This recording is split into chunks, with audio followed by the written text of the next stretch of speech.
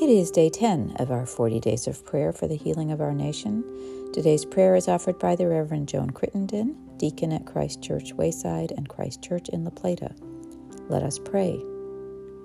Dear Lord, it is over.